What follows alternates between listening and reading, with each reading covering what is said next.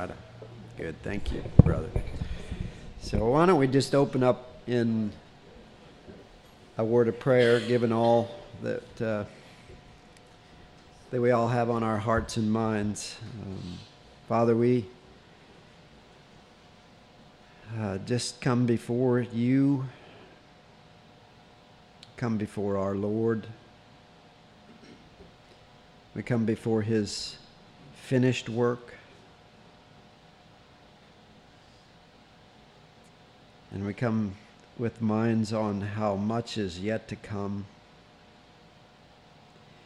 And just how central this all is to your glory and to your praise and to the worship that you so rightly deserve from us.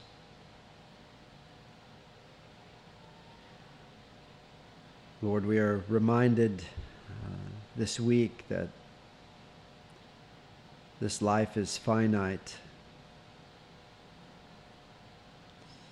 and yet it passes from that finiteness to the eternal and the absolute glory of heaven, which is you, where we can finally worship you rightly in all the ways you so richly deserve. And we just praise you for this beautiful promise to set our minds and our hearts on things that are above. And what a blessed gift that is at any time in our life, but especially at a time where we lose a beloved and heaven gains another saint for eternity. And so we just lift up our hearts in thanks and praise. And we're so thankful to have your word, Lord, and to be able to open it up and to just treasure up the truths that you give us. And Lord, we just lift all these things up in your ever-precious name, our Lord and our Savior, Jesus Christ. Amen. So, for those of you that were very, very good and went and studied Isaiah, thank you. We'll absolutely dive into that. But as you could tell, if you did study that, it's a very heavy study.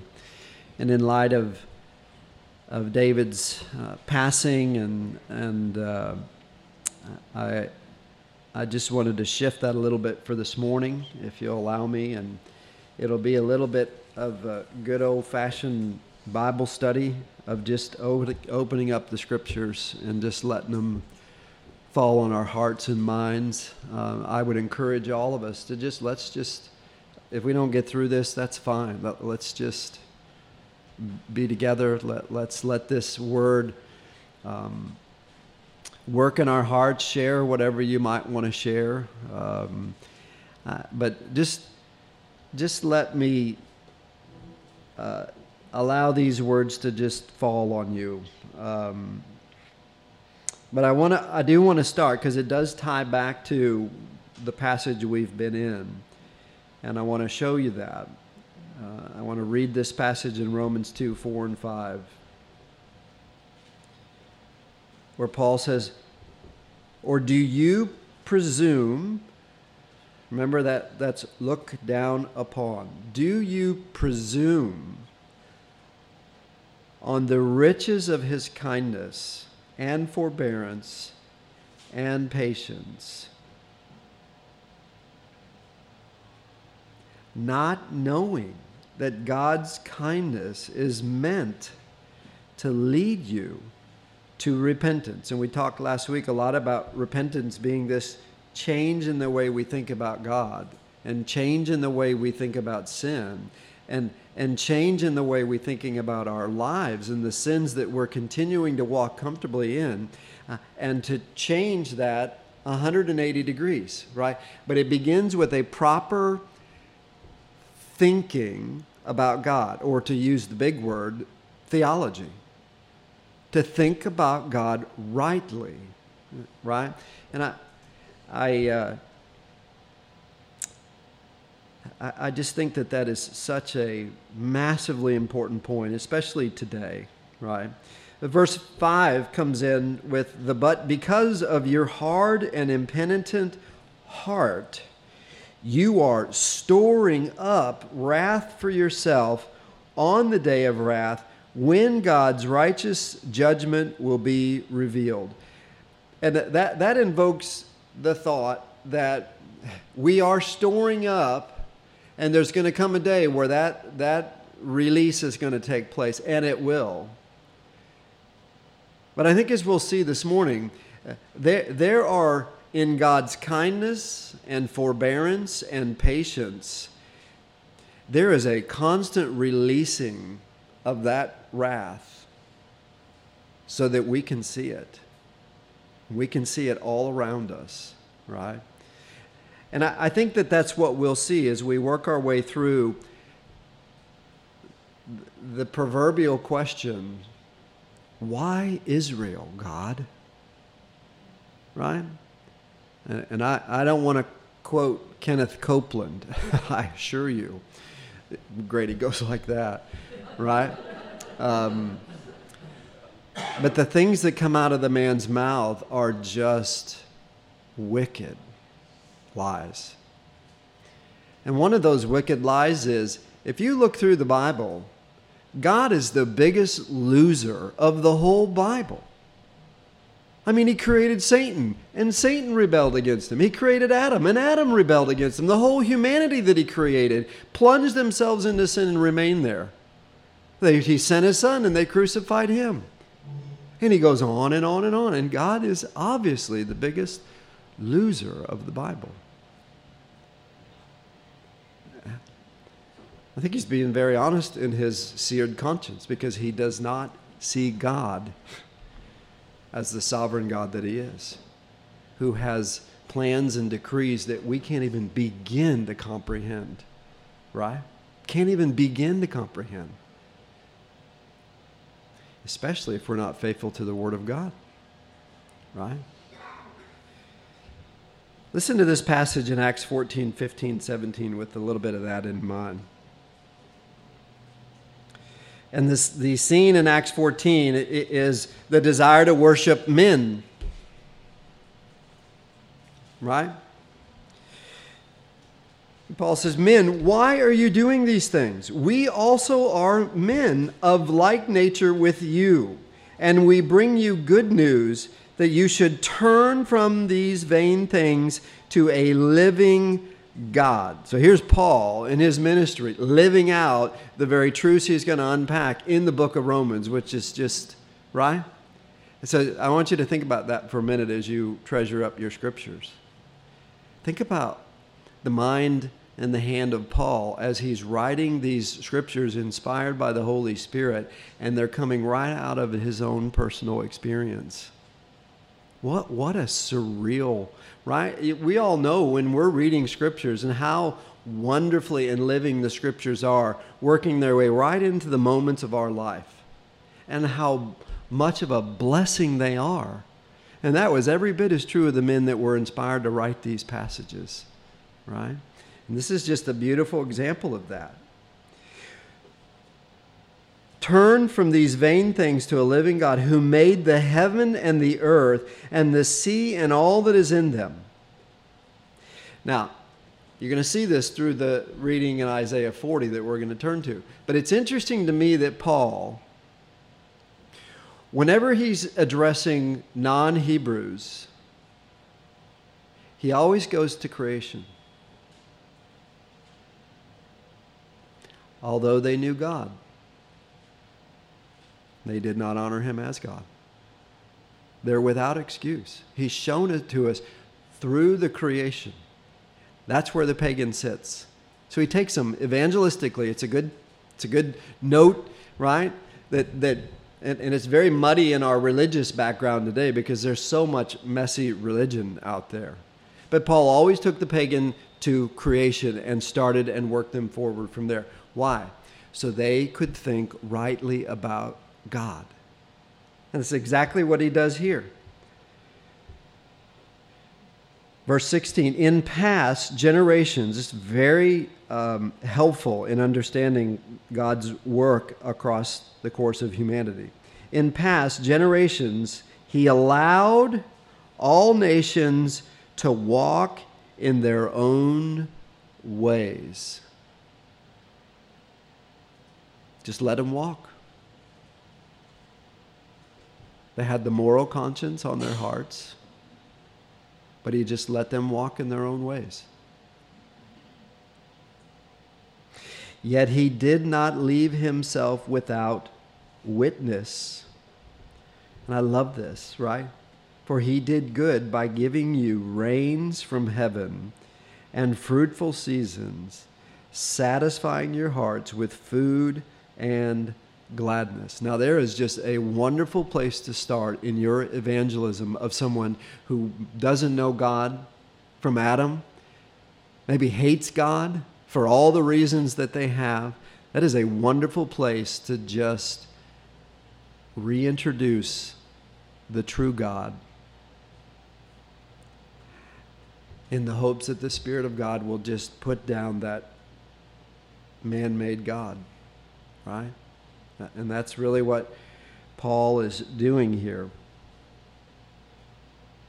So I want to just walk through some passages with that thought in mind. And we're really going to be keying back to this passage, do you presume upon the riches of his kindness and forbearance and patience? Because I just don't think that there's a more comprehensive view of that kindness and forbearance and patience from God than what we see in Israel.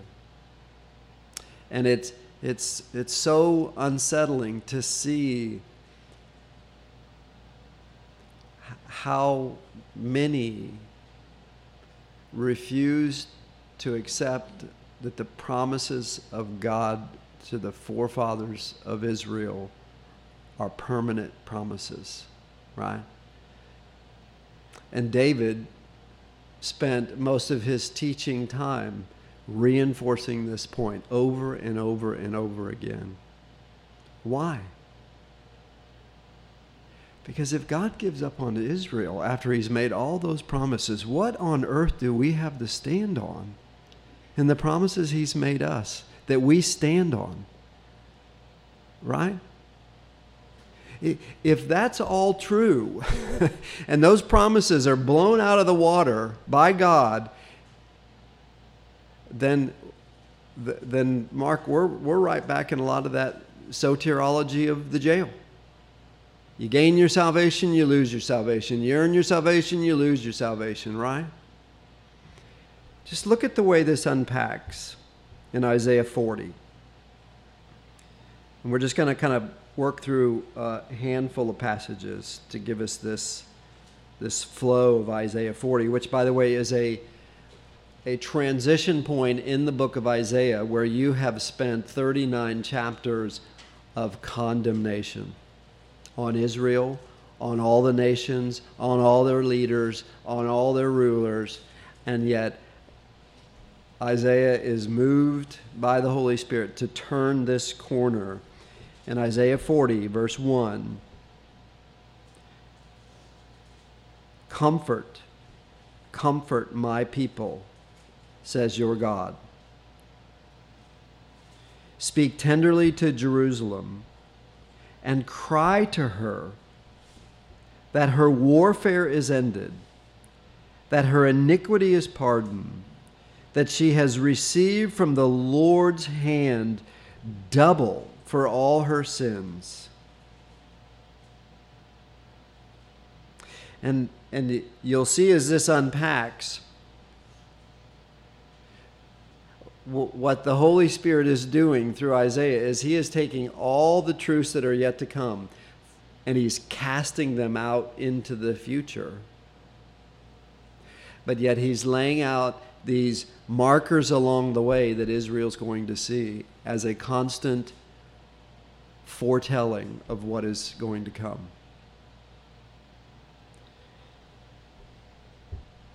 Now just listen to these next 5 passages from Isaiah 43 through 8.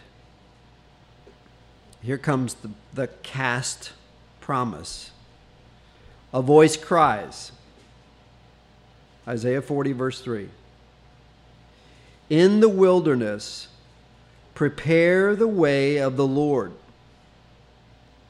Make straight in the desert a highway for our God. Every valley shall be lifted up, and every mountain and hill will be made low, and uneven ground shall become level, and the rough places a plain, and the glory of the Lord shall be revealed, and all flesh shall see it together, for the mouth of the Lord has spoken. So, where does he take us? Right in the midst of their horrendous judgment. There's one coming.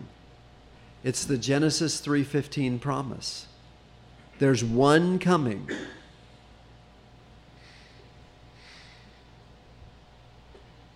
Verse 6. A voice says, cry. And I said, what shall I cry?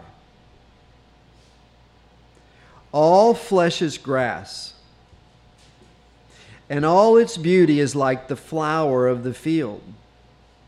The grass withers, the flower fades, when the breath of the Lord blows on it. Surely the people are grass.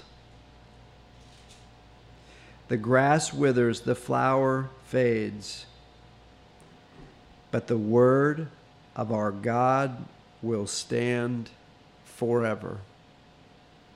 And we all know this, but it's good to be reminded that the foundation that we stand on through the midst of all of our trials, right up to the departure of life, is the Word of God and the promises of God and the God of those promises, and the importance of thinking rightly about that God who makes promises that he keeps. But the thing is, there's a mystery in the way he fulfills those promises, right? That's found only in the truths of Scripture.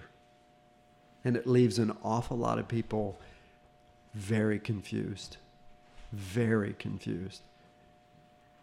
about the God whom we worship. And that is why the Lord has come to Isaiah and is giving him these passages. Look at 2 Corinthians 4:17 with your finger there in Isaiah 40 for a minute. 2 Corinthians 4:17. Here's Paul's version. And I think you can safely say that if Paul was the Hebrew of Hebrews, if he was the very top of his training, his learning under Gamaliel, if he was all that he says he was, and he was, then you can rest assured that these passages just flowed through his soul, these Old Testament passages, because they were what they had, right? You can see that in 2 Corinthians 4:17, which says, for this light, momentary affliction is preparing us for an eternal weight of glory beyond all comparison. And as much as I'm going to miss my brother, this is where he is. And this is where we're headed if Christ is our Savior. He is our righteousness. And he's revealing the certainty of those promises through the absolute, of all people groups, undeserving Israel. Is that not his point? His thoughts are not our thoughts. We can't even fathom that kind of kindness, forbearance, and patience, right?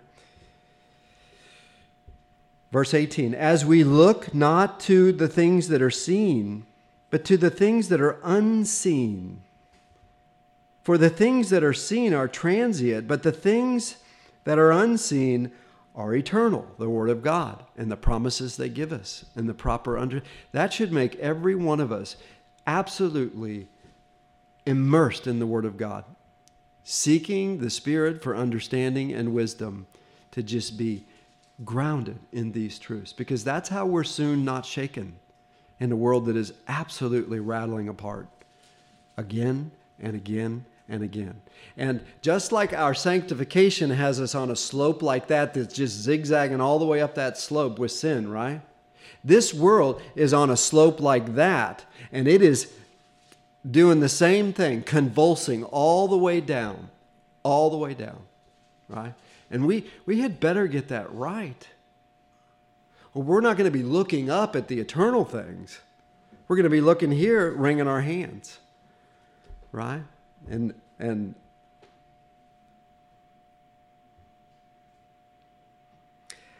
Isaiah 55:11. So shall my word be that goes out from my mouth.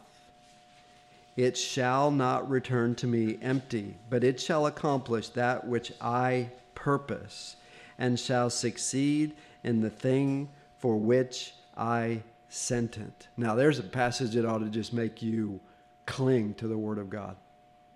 Absolutely cling to the Word of God.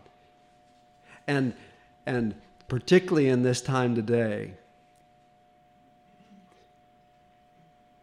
boy, playing loose and fast with God's Word like so many do today ought to just strike the fear of the Lord in us, right? Because there is so much loose and fast treatment of God's Word out there. And we run across these people all the time.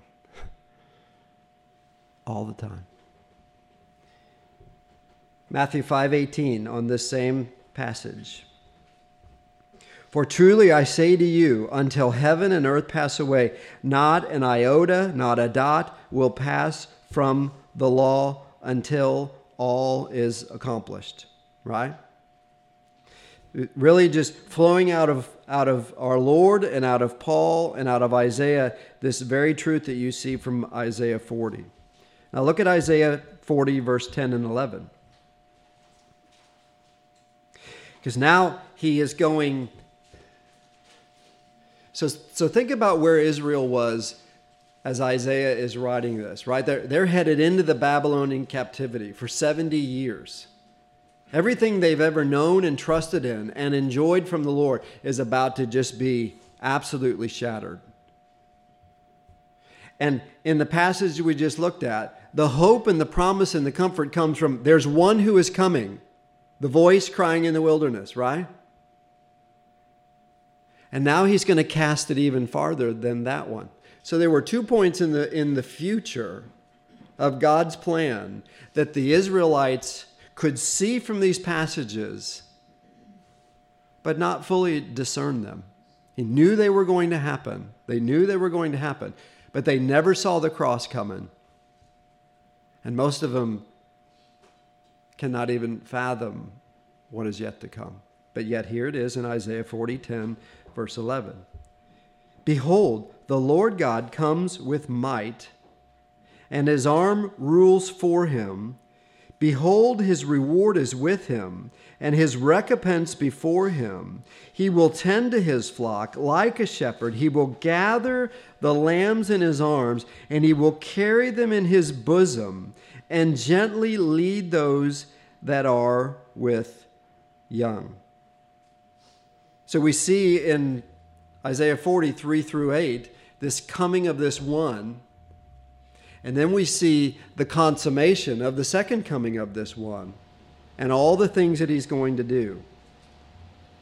Dr. MacArthur says on Isaiah 40:10 and 11, at his second coming, Christ returns with power to defeat his enemies and gather the dispersed of Israel to their land, which is what Jesus talks about in Matthew 24, and we see it in Revelation 19. His arm, from verse 11, a picture of God's omnipotence, the same arm that powerfully scatters the Jews all over the earth in judgment, is to overcome Israel's oppressor and to tenderly feed and lead his flock right back to him. Utterly undeserved, right? And what is most shocking is the means by which he regathers Israel. If you see that tribulation period, through that first 3.5 years and the second 3.5, that first 3.5 years is the rapture of the Bible believers. It's gone from the planet. All they have is the memory of the church. The truth bearers are gone. 2 Thessalonians implies that the restraint of the Holy Spirit is let go. And that produces a false peace for 3.5 years for the sole purpose of gathering Israel from all the nations back to Jerusalem. And the intent of Satan is to bring them into that snare and destroy them. And yet the Lord says, I will lead them. I will care for them. I will lead them out and protect them, right? As part of those ongoing promises.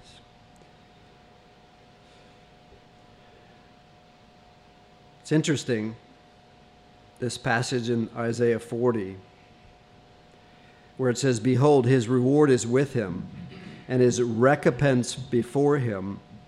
Let me just read Revelation 22:12, where it simply says, behold, I am coming soon, bringing my recompense with me to repay each one for what he has done. Same exact message, the continuity of God throughout the scriptures. Verse 13, and this is a little bit of the Job transition from Job 38, 39, 40, right? Where Job and all of his buddies are really questioning God. Kind of like, did God really say? That reminds you guys of anything, right? The constant, that subtle and constant work of Satan is to doubt God. And in that doubt, begin to think humanly about that God. And pretty soon, if you're not careful, you have a God that is of our own making and not the God of the Bible. Because the God of the Bible, even for the believer, as they're maturing their way through their sanctification, should be shocked by the God of the Bible. He shocks me. Passages like this shock me, right? Because his thoughts are not our thoughts. Isaiah 40:13. Who has measured the Spirit of the Lord? Here it comes. Here comes the smackdown, right? And what man shows him his counsel? Right? This is Paul saying, who are you, O man, to question God? Who are you? Verse 14, whom did he consult? And who made him understand? Who taught him the path of justice and taught him knowledge and showed him the ways of understanding? Right? Pointing to the incomparable wisdom of God.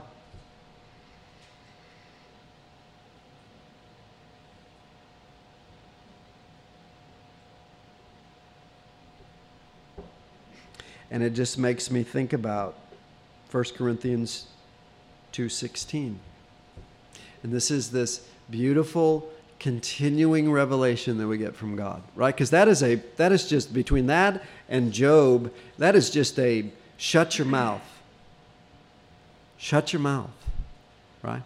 But look what it says this side of the cross for us. 1 Corinthians 2:16. Same exact message. For who understands the mind of the Lord so as to instruct him? Is that not the exact same message? But look at what the Holy Spirit inspires Paul to add. But we have what? Isn't that stunning? We have the mind of Christ. What does that tell you? Right?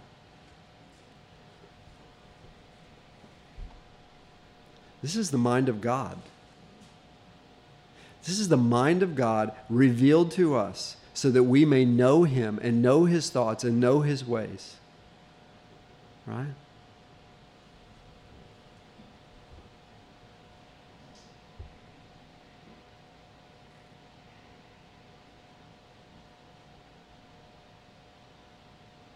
Now we're going to see it really tie into Romans. Go to Isaiah 41. Look at verse 8. And I just found this passage to be so, well, verse 8. But you, Israel, my servant, Jacob, whom I have chosen, the offspring of Abraham, my friend. You ever notice how many times when God would have been fully justified to say, it's over, Israel, you have this beautiful but? I made the promises to the fathers, to Abraham. I made the promises to your forefathers, and I'm going to keep it for them. Verse 8, but you, Israel, my servant, Jacob, whom I have chosen, the offspring of Abraham, my friend, to you whom I took from the ends of the earth and called from its farthest corners, saying to you, you are my servant. I have chosen you and not cast you off. But boy, could we sure insert into there, they sure deserved to be cast off, didn't they? What does that conjure up in your heart? I will never leave you or forsake you. Never.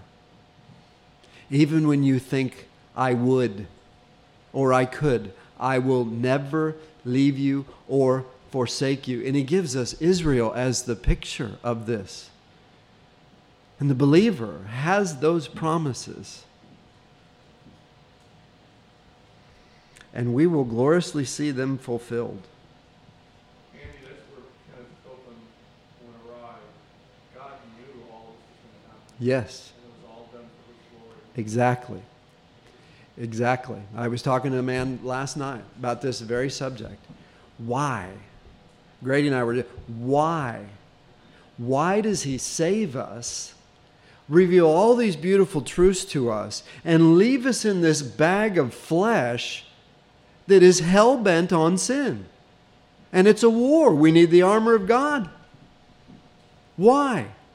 And it's exactly so that to Him be the glory. To Him be the glory. That's why we take the crowns and we throw them back at His feet. Because every single thing we did for the kingdom, Ephesians 2:10 says, He prepared beforehand so that we would walk right into them. And sometimes those calls come totally unexpected.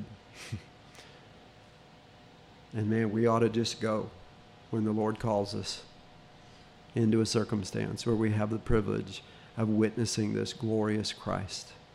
Right? It's all to His glory. And He says in verse 10, fear not.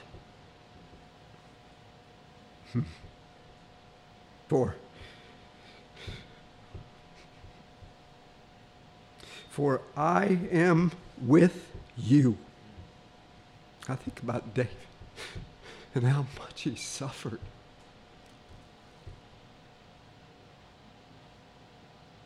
And the Lord never left him. Never left him. And He's not going to leave any of us.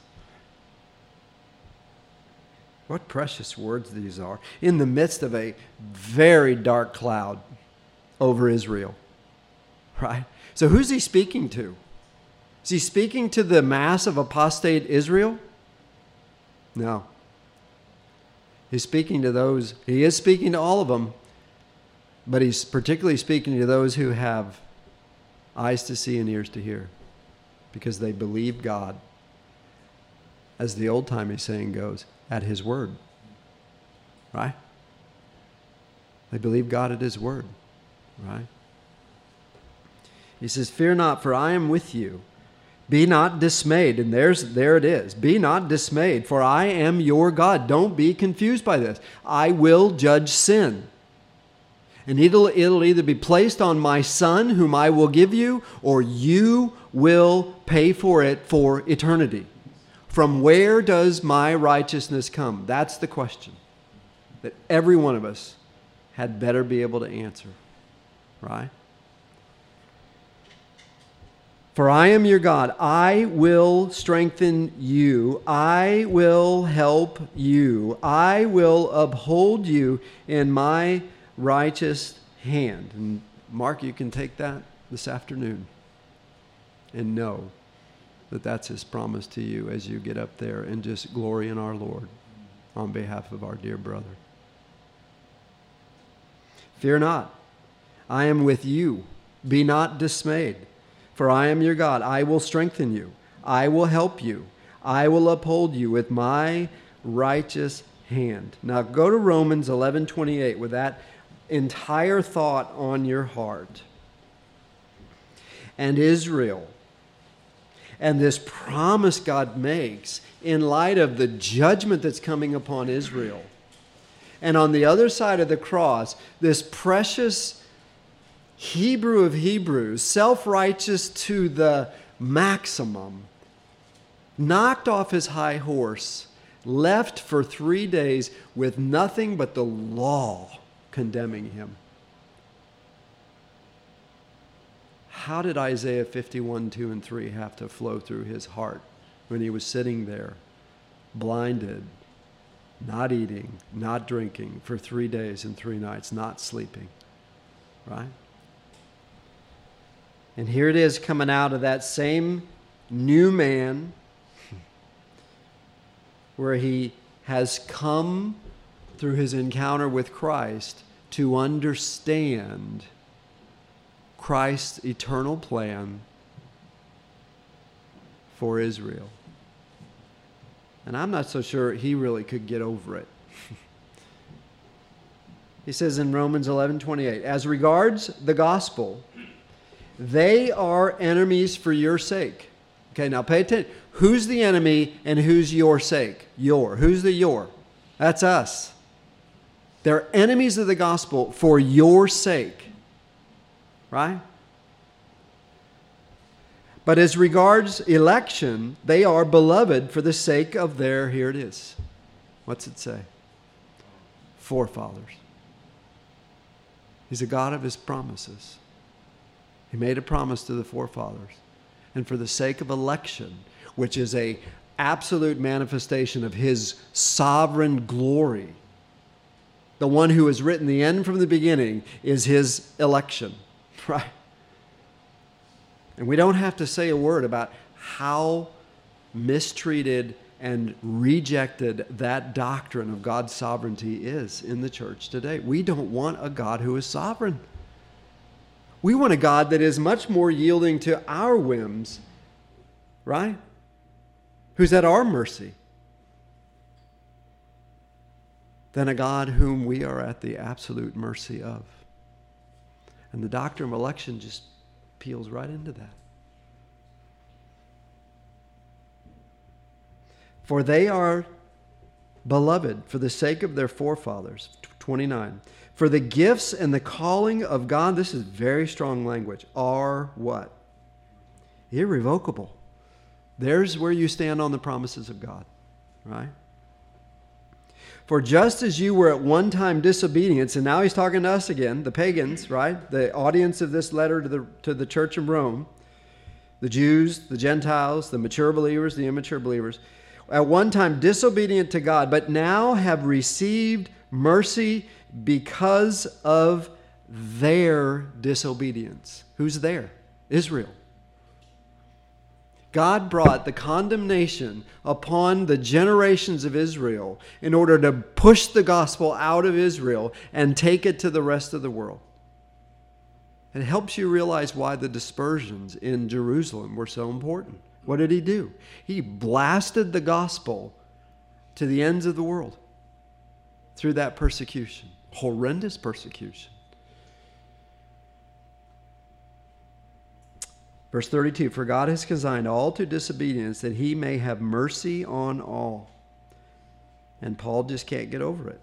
And this is Paul's expression of that beautiful harmony of his human reaction and the Spirit's inspiration. Oh, the depth of the riches and wisdom and knowledge of God. How unsearchable are his judgments and how inscrutable his ways. For who has known the mind of the Lord? Or who has been his counselor? Or who has given a gift to him that he might be repaid? What's he talking about there? Trying to find favor with God. Losing sight of which side of the cross you're on. And not realizing that any effort to find favor with God does nothing but condemn us. Because the favor that God finds in you is the righteousness of Christ through believing on what Christ has done on your behalf. That is what we stand on alone. It is, as Paul so beautifully says in Philippians 3:9, it is not my righteousness. It is on Christ alone, right? Or who has given a gift to him that he might be repaid? And this is just glorious. Verse 36. For from him and through him and to him are all things. To him be glory forever. It's always about the second Adam, right? Now let me just end with this passage this morning.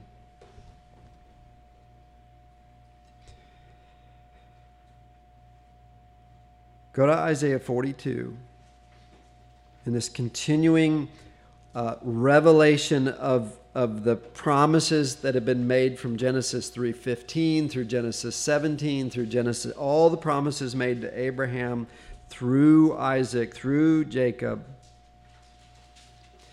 It's this promise of this coming one from Genesis 3:15. It is the first time we see the Savior. And here he is in Isaiah 42, verse 1. And I want you to pay attention as I read this passage, the comprehensiveness of this revelation. You see Christ, the beloved, the righteous, the gentle, the suffering, the silent, the servant, the one who perseveres, the creator, life giver, sustainer, Redeemer, and most of all, the glorious one who will give his glory to no one. Isaiah 42, verse 1. Just let your heart be lifted up that this is your Lord. Behold, my servant, whom I uphold, my chosen, in whom my soul delights. I have put my spirit upon him. The first elect. That's this one, the first elect. Within the solitariness of the triune, eternal God, before anything ever existed. The first election was for the Son to be this one.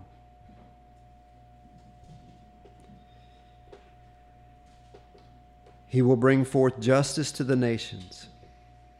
He will not cry aloud or lift up his voice or make it heard in the street.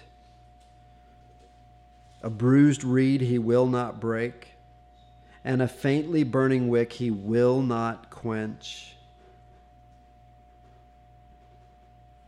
He will faithfully bring forth justice.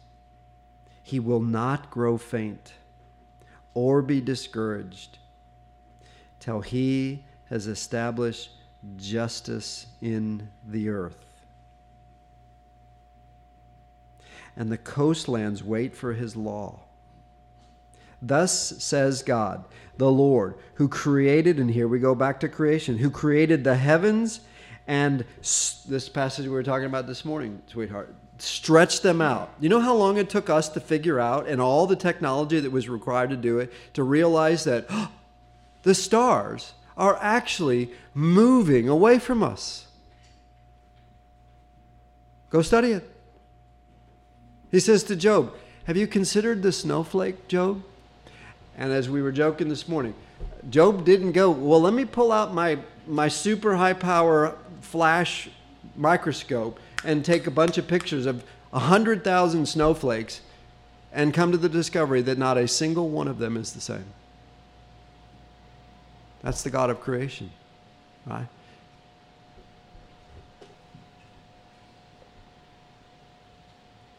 Who created the heavens and stretched them out, who spread out the earth and what comes from it, who gives breath to the people on it and spirit to those who walk in it. And I think we all struggled with how we saw our brother's life come to its close.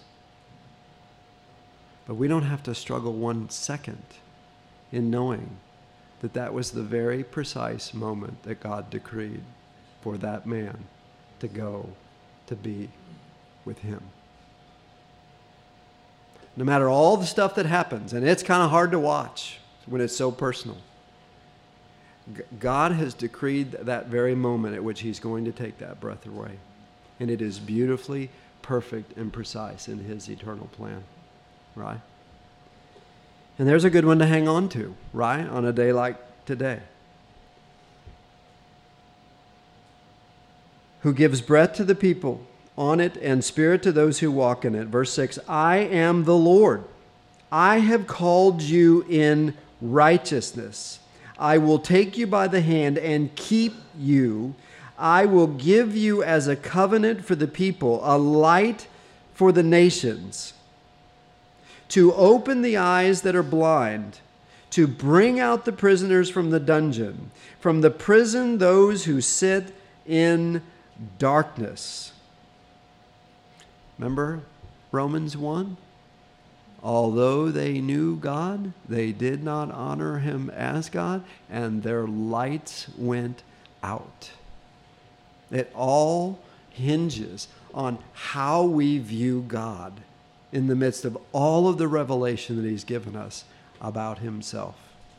Whether it be the pagan and the creation, or the Jew and the sacred scriptures, right? To open the eyes of the blind, to bring out the prisoners from the dungeon, from the prisoners those who sit in darkness. I am the Lord, that is my name. My glory I give to no other, nor my praise to carved idols. And Paul goes through an exhaustive list of those in Romans 1. Right? So I'm trying to show you how Paul is just unpacking the continuity of what the scriptures have said all along. Right? But I think about that. I will give my glory to no one. And it ought to just be like nails on a chalkboard when we see the countless ways that this glory of God is just stolen by man and taken for himself. And who is that? Who is it in Isaiah that says, I will do this, I will do that. That was Satan, right? That's why we have, if the Lord wills, right, given to us. I am the Lord, that is my name. My glory I will give to no other, nor my praise to carved idols. Verse 9, behold, the former things have come to pass, and new things I now declare. Before they spring forth, I tell you of them. Really important, isn't it, Jeffrey, when you read that? Especially when you take the eschatology of things that are yet to come and the downward slope of this world and where it's heading and why it's heading that way. Because he has told us those things that are yet to come. And the question is, do we believe him? And do we understand our role in that downward slide and darkness that ensues in this planet, right? And I can assure you, it is not to go into some monastic life and hide away the light that's been given to us. Because the Lord has his people, and we don't know who they are. And if you look at the people that God has saved over the course of humanity, most of them sure won't look like the kind of people that are about to get saved. The thief on the cross, right? Peter, right? James and John. Could we just wipe out this whole city? Would that be all right? Could you just bring the thunder and the lightning down and just wipe them out? Because they're really nasty people, right?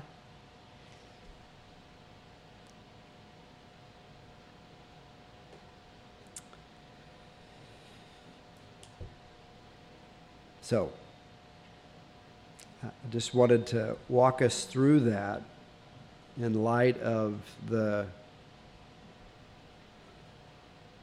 kindness and forbearance and patience of our Lord with Israel, the certainty of his promises, and the hope that is in every one of us based on what this blessed servant of God has done on our behalf, right?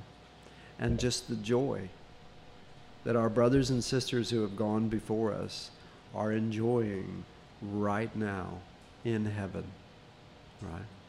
So let's pray. Father, we thank you as we wind down this morning and enjoy our corporate worship and come together as we give our praise to you for our dear brother David and the life that he has lived and how many ways he's touched so many of us with his love for you, with his love for your word and his diligence in teaching that word so thoroughly. Lord, we just lift up the entire Kemp family. We just lift up Canton Bible as we just prepare our hearts to just love on this family and one another. And Lord, that we would do this always for your praise and for your glory and in your precious name, our Lord Jesus Christ. Amen. Thank you, guys.